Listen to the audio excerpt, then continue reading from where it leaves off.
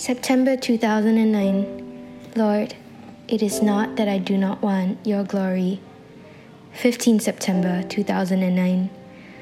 Lord, it is not that I do not want your glory. I want it more than anything, but not merely in the chorus of angels or the flight of eagles, not merely in the picturesque song of the mountains or the cradling lashes of the waves, not merely in the radiance of your throne or a city of golden streets, of beryl, topaz, sapphire, onyx, but your beauty and your glory in all things, the smell of haze or old timber blinds, the solitariness of an old lady walking down the road on a heat-struck afternoon, or the bus stop outside my window that remained and never walked away.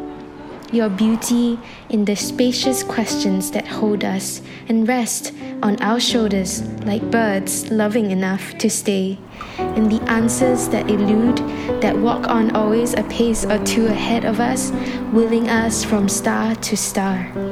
Your glory in a ruinous theme park where a parent holds a child on a flying elephant ride while a littered bag cascades with the wind. This, your glory in all things, in our grey apartments, our human weaknesses, in our humble pride, because in everything there lies the soft edge of truth, the threaded longing for a return to a place whose name and shape we have forgotten but never relinquished. And I would like to know you as glorified even in all of this.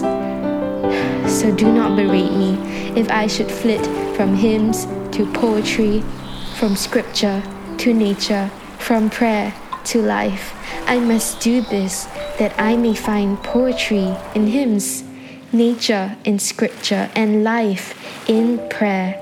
And only in this circling faith that dares to venture into the dusk can I find a truth large enough for the largeness of God, who, with all his largeness, dwells in each of us, that we may serve him with our broken voices and broken hands, with our souls fresh and wearied, holding up a song to the sea, the morning, the night.